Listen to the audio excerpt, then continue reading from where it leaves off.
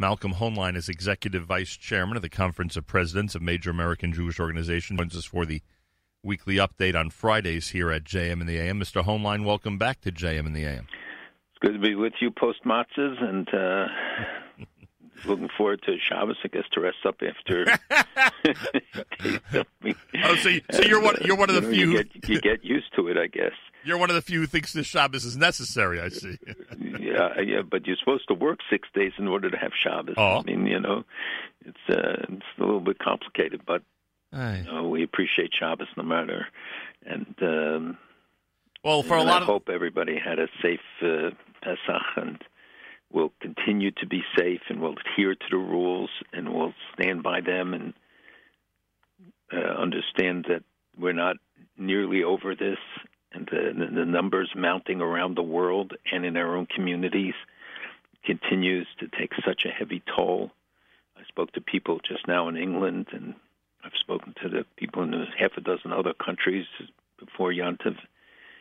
It's very frightening, and the toll will only be known afterwards about how many people, especially older people, but now you see many in their 50s and in their 30s. No one is exempt. Everybody's got to adhere to the rules. Well, that's 100% true. On your first point about working 6 days, a big shout-out to the Jewish moms out there who did put in at the minimum of 6 days, probably a lot more than that to get us through the holiday of Pesach. So they certainly deserve Shabbos tonight, so we give them a special shout-out this morning. And all the men who are home should put away the stuff. But we should also thank the Hatzalah and all the first responders and people who have been working straight through the doctors, from doctors and non, through these days have been really doing amazing things. 100%, and we give them a big thank you, to say the least. And every form of thank you, no matter how people are doing it, is welcome and appreciated. But on the other issue and before I get to this, we should also mention, I mean, you alluded to it, but there are a lot of people in our community who normally we would cite and mention. Unfortunately, the list is a little too long, unfortunately, and we will get to it, obviously, and do proper discussions and memorials for those who are figures in the Jewish community. But the list of people, both well-known and otherwise, is getting way too large, way too big, and only our successful attempts at doing what needs to be done and following the rules is going to finally stem the tide and get that list to stop growing. So please, everybody, do what you need to do in order to keep that list as short as possible. With all that in mind, on the other side of the issue, it's hard for me not to complain, and you're on the other end of the phone, so when I complain to you, don't you find it unusual that, with still so many days to go until April 30th, the governor of the state of New York would already announce that this is being extended another 2+ weeks, especially in an atmosphere when so many people are so worried about how they're going to rebound from this. And every day that goes by, we suspect, will make it only more and more and more difficult for small businesses and organizations to get back on their feet and to really rebound. Didn't you find it unusual that this announcement for May 15th was made now?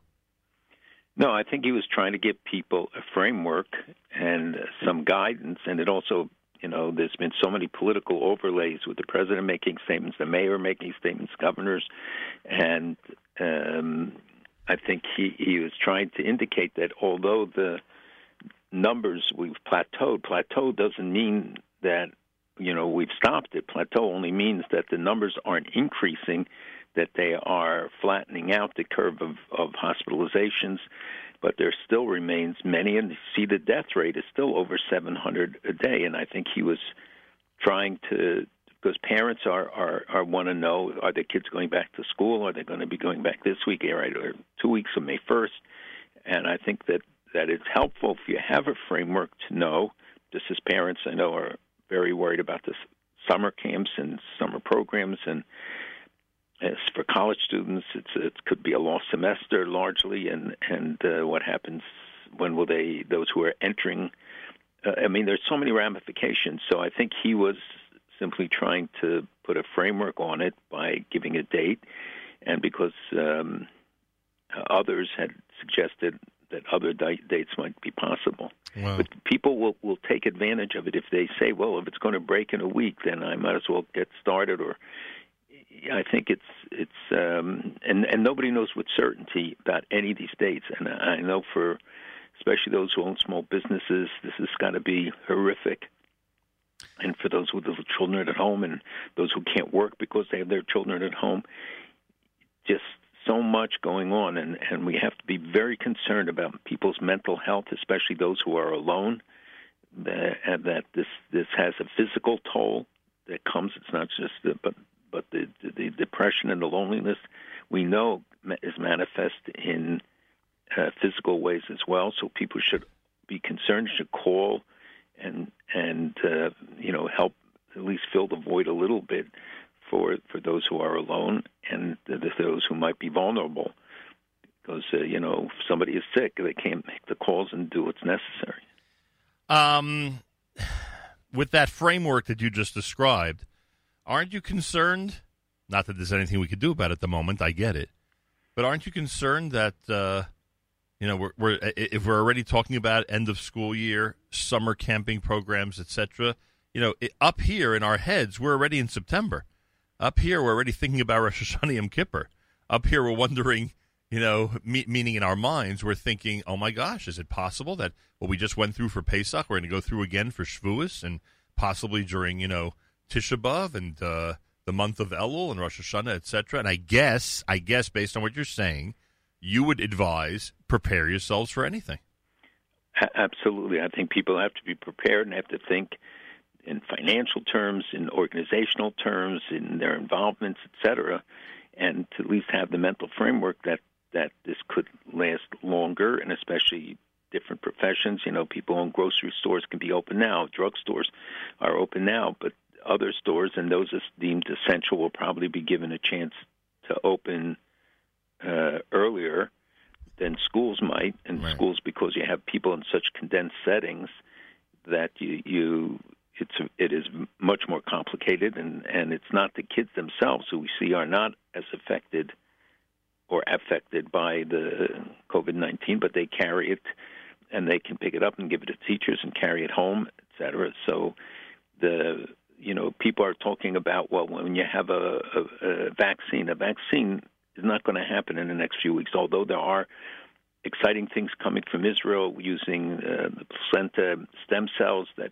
Pluristem is dealing with, some of the drugs that the different companies have, and combinations of drugs, none of which yet has been proven to be an answer, but it seemed to work in certain cases, and so there are hopeful signs. There's certainly a lot of people working on it. I know in Israel at least half a dozen projects trying to come up with some vaccine, and then the efforts to use the antibodies from the blood and those who have the opportunity to contribute blood who've had it to see if they in fact can. If I think Maimonides, other hospitals are collecting blood samples. But again, it's all one big question mark. Nobody knows really anything. And you listen to some of these very detailed press conferences, which are important, people want to know. But the bottom line is there's still more question marks than exclamation points. No question about it. And there are people who too many people that don't know where their money's going to come from, who don't know how they're going to feed their families. It's scary. You can't have continuing bailout programs in the terms of trillions of dollars. Even the United States can't afford to do that. Right. And, we know that they've run out of money before most of the applications are even in on some of the funding. And then I believe Congress will come up with additional funding. Hopefully they can reach agreements to expedite it. But people depend on that money. And boy, it runs out fast. It runs out very exactly, and that's the point. People think 2 months, 3 months. It doesn't. It flies by. It goes very quickly. And it's not really replacing for many people the income they lost. And this is an incentive to keep people employed, which is very important as well. Often when things happen that are comparable, obviously not much is, but when things happen that are comparable to Israel, we jump to make that comparison because we're familiar, obviously, a little bit with what goes on in Israel. 9/11, we talked about the aftermath of that terror attack, how the Israelis have dealt with it, etc. Is Israel doing well relatively with what's going on because of, number one, the involvement of the police and army and a tremendous crackdown, which really lasted until Wednesday night? I think Thursday morning they started to allow people to go between cities. But even people I spoke to who were traveling on Thursday in Israel said that they were stopped 4 or 5 times by the police or the army just to make sure it was legit where they were heading, that they could prove based on their license or their passport that they were, residents of whatever city they were traveling to, etc., or coming from. So was it, number one, the crackdown, and number two, the population? I mean, I just, with all the groups that we've cited that we read about that are difficult to control in terms of social distancing, still, it's a pretty small population. So a small population plus, a really serious crackdown is going to equal a much better outcome than here. It's also, remember, Israel's smaller. It's the size of New Jersey, and if you compare it to New Jersey, it has a fraction of the number of deaths and of cases, and that you have a big population coming back. A lot of people came back in February and March before. There's still, in fact, new flights are going to different cities in Europe to bring back Israelis, and then they have to go into a 2-week confinement. People are being put up, who've had it, are being put up in hotels at the government's expense. And some of the pictures of them, they're able to have a Seder. They're able to have group events because they're all people who've had the COVID-19 or just recuperating from it.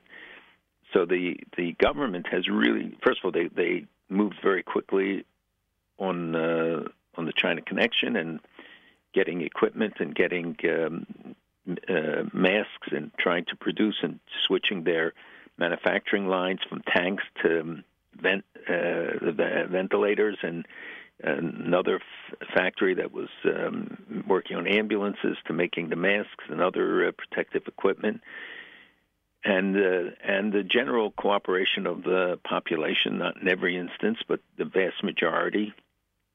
And that they fine people a lot of money, significant fines, 500 shekels up to a couple thousand shekels. Right. For repeated violations and for keeping stores open or for not conducting the right way. And I think it's mandatory now with masks there, as it is now in New York. For everybody who's listening, you have to have a mask on if you go outside or to stores. And yeah, well, you're right. If you're with other people, right? If you're in an area that has other people in it, right? If you get social distance, then you don't need a mask. But if you're anywhere near, right, else, in a park, I think if you're alone and no one else is there. First, I think the parks are all closed anyway. But when I walk to work, I don't need a mask. There's nobody up at that. Nobody's around at all. Malcolm, by the way, I got to give you credit. You didn't realize how good the comparison was. We always say Israel and New Jersey, and this is a good trivia question for the Friday Night Shabbos table, everybody. The population of Israel, according to Google, 8.8 million. The population of New Jersey, according to Google, 8.8 million. Right. I never realized that it's not just in geographic area in terms of how much land it takes up, but in terms of population. It's really an unbelievable comparison, obviously. And then you see the disparity in the numbers. Right. And I think Governor Murphy has really tried and given good leadership. One thing I discovered through this whole episode, there's some good governors in this country. There's some guys who really can, women as well. Well, there's an opportunity. They've been given a platform, and some of them have taken real advantage in creative ways and shown leadership. It would be regretful if it ends up with the federal government against the state governments. Right now, I think is a period where you need cooperation, and you need, you can't let people exploit this, and the media is doing it to pro or against the president or pro against other parties. That this is really something that the public should hold them to account for, that this is a time when people should be working together. There's got to be unity. There's got to be, political harmony. It doesn't mean they have to agree on everything, and it doesn't mean that they're going to, march in lockstep. It does mean, though, that we're facing this crisis, and only by Congress coming together across, the aisle and working with the administration to get solutions to some of the immense challenges. And I'm telling you, we cannot wrap our minds yet around.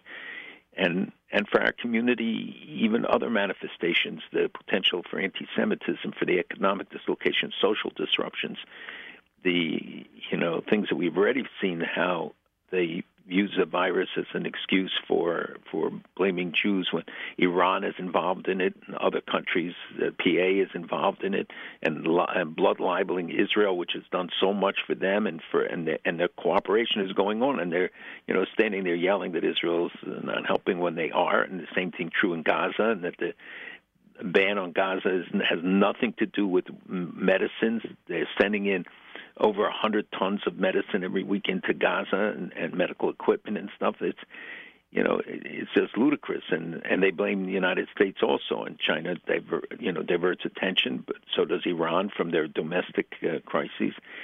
And there was a series of articles in one of the Saudi papers about the history of Jews in the Middle East, and you see again the guys who jump on it and they start attacking, and even in this climate, so dissent and hate, and the internet gives them a platform to do it, often with anonymity, and we have to make sure that the world knows who they are. Yeah, no question about that.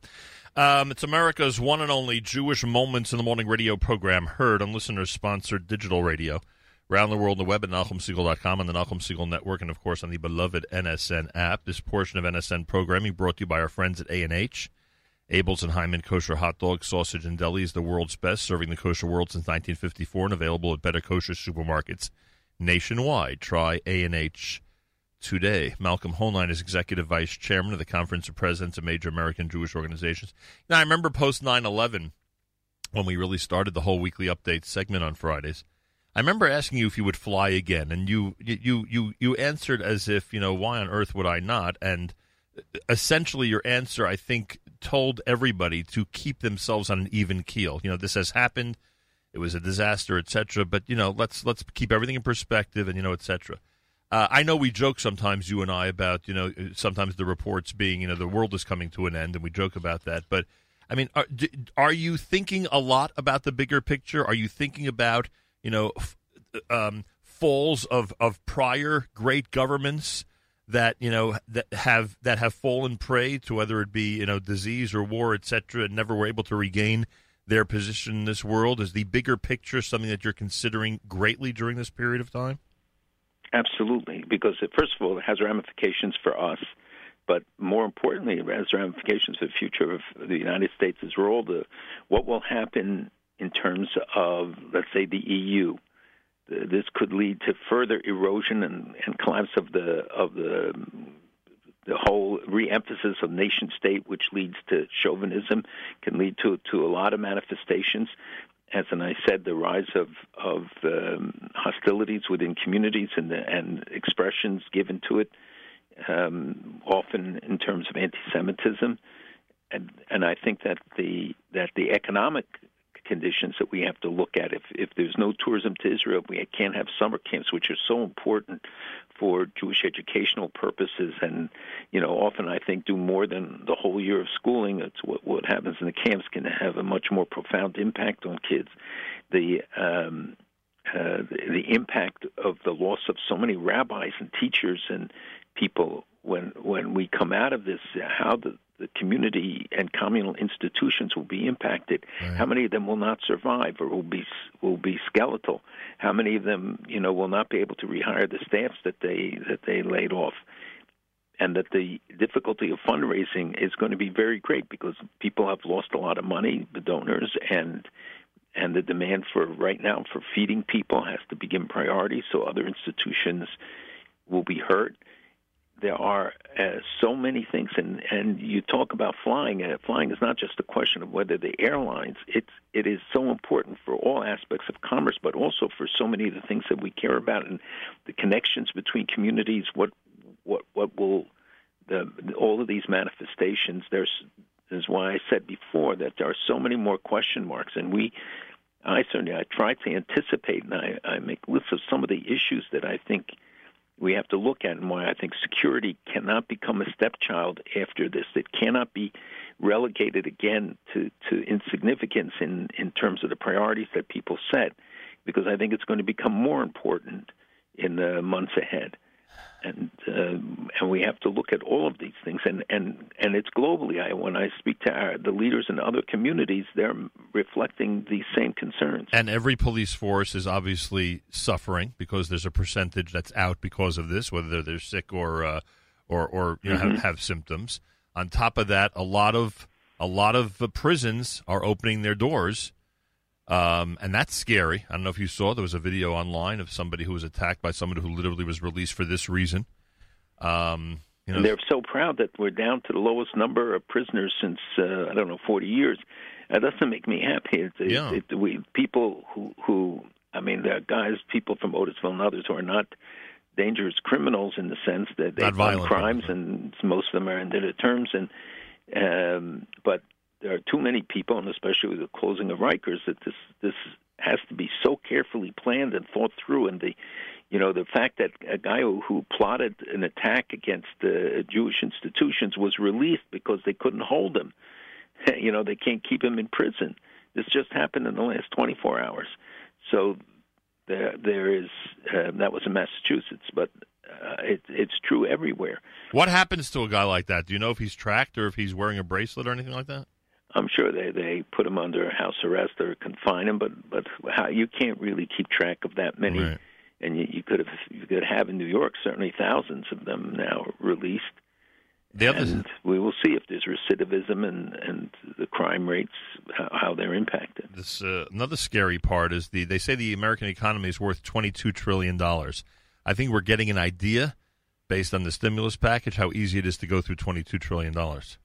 And that is scary, right? Because and it doesn't cover the cost when the airlines alone could eat up $100 billion, $200 billion. And one of the greatnesses of the United States is the reason that it's a military power. The reason it's the number one country in the world is its wealth. I mean, essentially, it's all what it all comes down to is the money that they're able to throw around, so to speak. Well, it's money. It's the direction. It's policy. And freedom and democracy help strengthen a country. They're not debilitating for a country, and when you stand for values and stuff, that brings other people to the cause. But right now, people's priorities are going to be somewhat different. And the campaign's going to be about one issue, right? I mean, there's no way that'll change in the next few months. Well, we don't know yet. We have to see who in September. There could be other issues in September. Well, it will be the economy, right. And it's the impact of this. But people can't hold the president accountable for the disease. They may discuss how he handled it, or other issues related to it. And Mr. Biden will certainly come under challenge, and we will see a very heavy debate, assuming that we're going to be able to have. That we'll be coming out of this, and people will be able to go and vote freely, and freely meaning going to polling booths and not just electronic voting or whatever, which I think makes it more complicated for many people. You know Vice President Biden for a long time, right? Yes, I do. Is it unfair to ask you if he seems less sharp than he has during some of your encounters in years past? Yes, it would be unfair to ask me. Okay, so I won't ask you. Now let's go to Israel, where we worry about the political system there. You know how many times over Chol HaMoed I read an article that said we're hours away from finally this unity government being formed. And by the way, now I'm starting to get it. When I asked you this 2 weeks ago, or 3 weeks ago at this point, I wasn't sure myself, and even with your answer, I still couldn't chop what was going on. Now I'm getting it. Now it's so obvious that the longer Prime Minister Netanyahu delays this process, and the faster he gets to a fourth election, the more secure he is in becoming Prime Minister again for a full term in Israel. And therefore, I think one who knows him well and has seen how he forced basically blue and white to disintegrate, and how he's now showing how Gantz has no leadership because he can't put together this unity government when given the opportunity. I guess it's now obvious that he's just trying to get to that fourth election as fast as possible, especially when the polls are saying that he can get 40 seats at this point.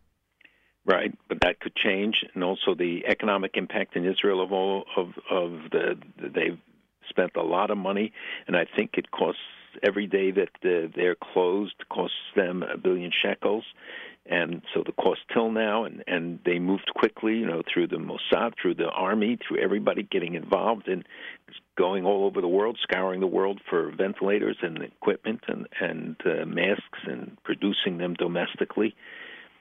So the economic impact is going to be there too, and that will certainly be a factor if they go to elections in.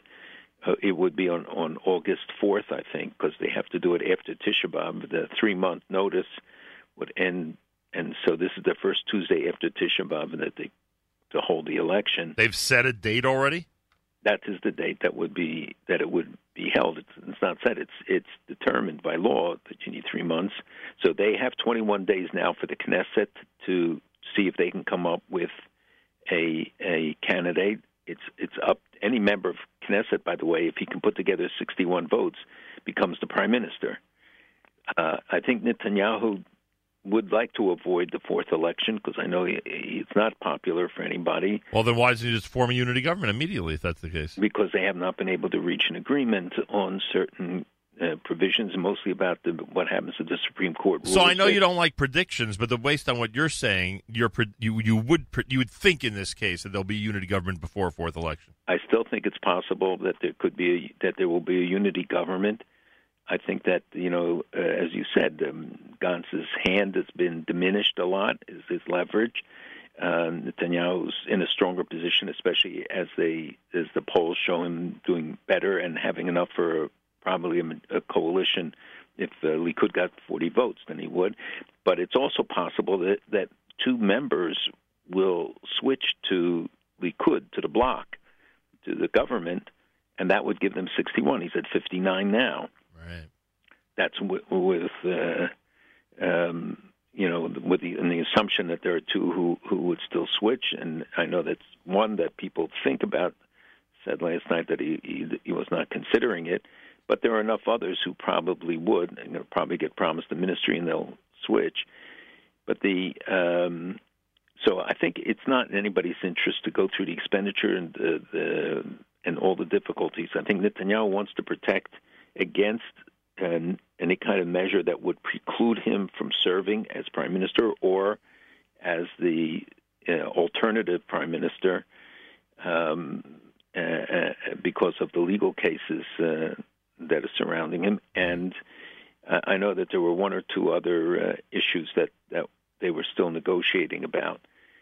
And the control of the Ministry of Justice, and I think the Foreign Ministry, the Likud wants. Yeah, as you told us last time, cabinet personnel is always a big issue. Yes, and how you, with so many cabinet positions, how you allocate them and how you give small parties often who can maximize their leverage because of the narrow margin in the Knesset can demand much more, and it's you have to be practical. Right now they're talking about a 30-member cabinet. It had been reduced over the years, and they try to make them smaller. People don't want the expenditure, and every minister needs an office and a staff, and so it's also very expensive. And I think that we'll see in the next couple of days, now that the Chagim are over, that they will be able to negotiate straight through. They will, I think, try to reach an accord. And again, even for Netanyahu, looking good now, there are no guarantees. And it's still a narrow margin when they're talking about him getting 40 seats. That can be reduced, and it only has to be reduced by a few to make it inconclusive again. Right. It's got to be finished. The process has to finish. People are just getting fed up with it.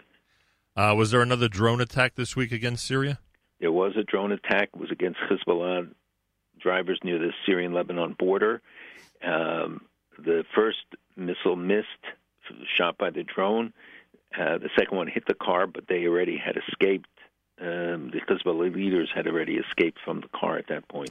And finally, with the theme of, letting out prisoners and et cetera, and people getting away with stuff they wouldn't normally, except for the coronavirus situation, Is this going to lead to lifting of sanctions with Iran? Is it going to lead to them being more of a strong arm against the U.S. right now? Is the President of the United States still paying attention to what Iran is doing at this point? The administration, I do think, is paying attention to it. No, I do not believe it'll lead to the lifting of sanctions. There are people who are arguing, many of them associated with an organization that has been fronting for the government of Iran in many ways. But I think other members of Congress recognize that this is not a time to lift the sanctions. It isn't because of the sanctions that the people didn't get the drugs. It's because the government didn't act. The government still is not acting. They're letting people go back to work prematurely.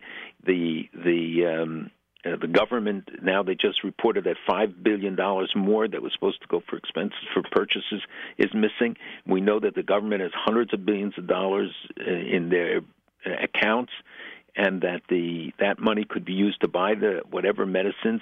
The United States sanctions on Iran do not bar any medicines and medical equipment from going into the country. And in fact, the United States offered assistance, which Iran rejected.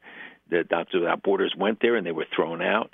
So the situation there is not because of the U.S. sanctions, and I think those who are advocating, this is merely taking advantage of this to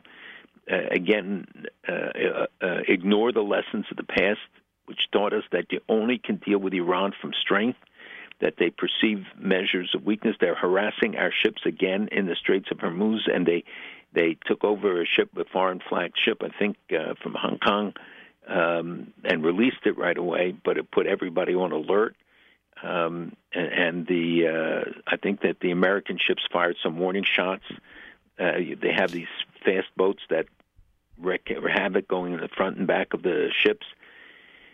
And the only thing to do is to send a clear message, and that means that you have to take one of them out, or you have to act decisively to get the Iranians to understand. If they think that they can get away with it, they think we are all preoccupied and the world is preoccupied, then they will take advantage of it fully. And we see it in Lebanon. We see Iranians stepping up actions. We know that the head of the Syrian army was seen with the leader of Hezbollah walking along the Syrian-Israeli border, Golan. We know that they are trying to entrench themselves there and do it in concert with the Syrian army.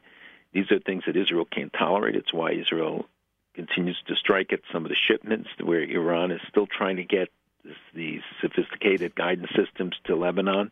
Lebanese economy isn't collapsed. They had to forego payment on the debt.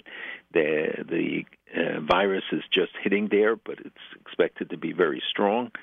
And the situation in Iraq, where now they have the third prime minister because what the Iranians didn't approve of the other ones, and now you have a new guy trying to form a government, and the head of the Quds Soleimani's replacement is in Baghdad, trying to dictate what they do, and they've attacked American troops, 27 times already.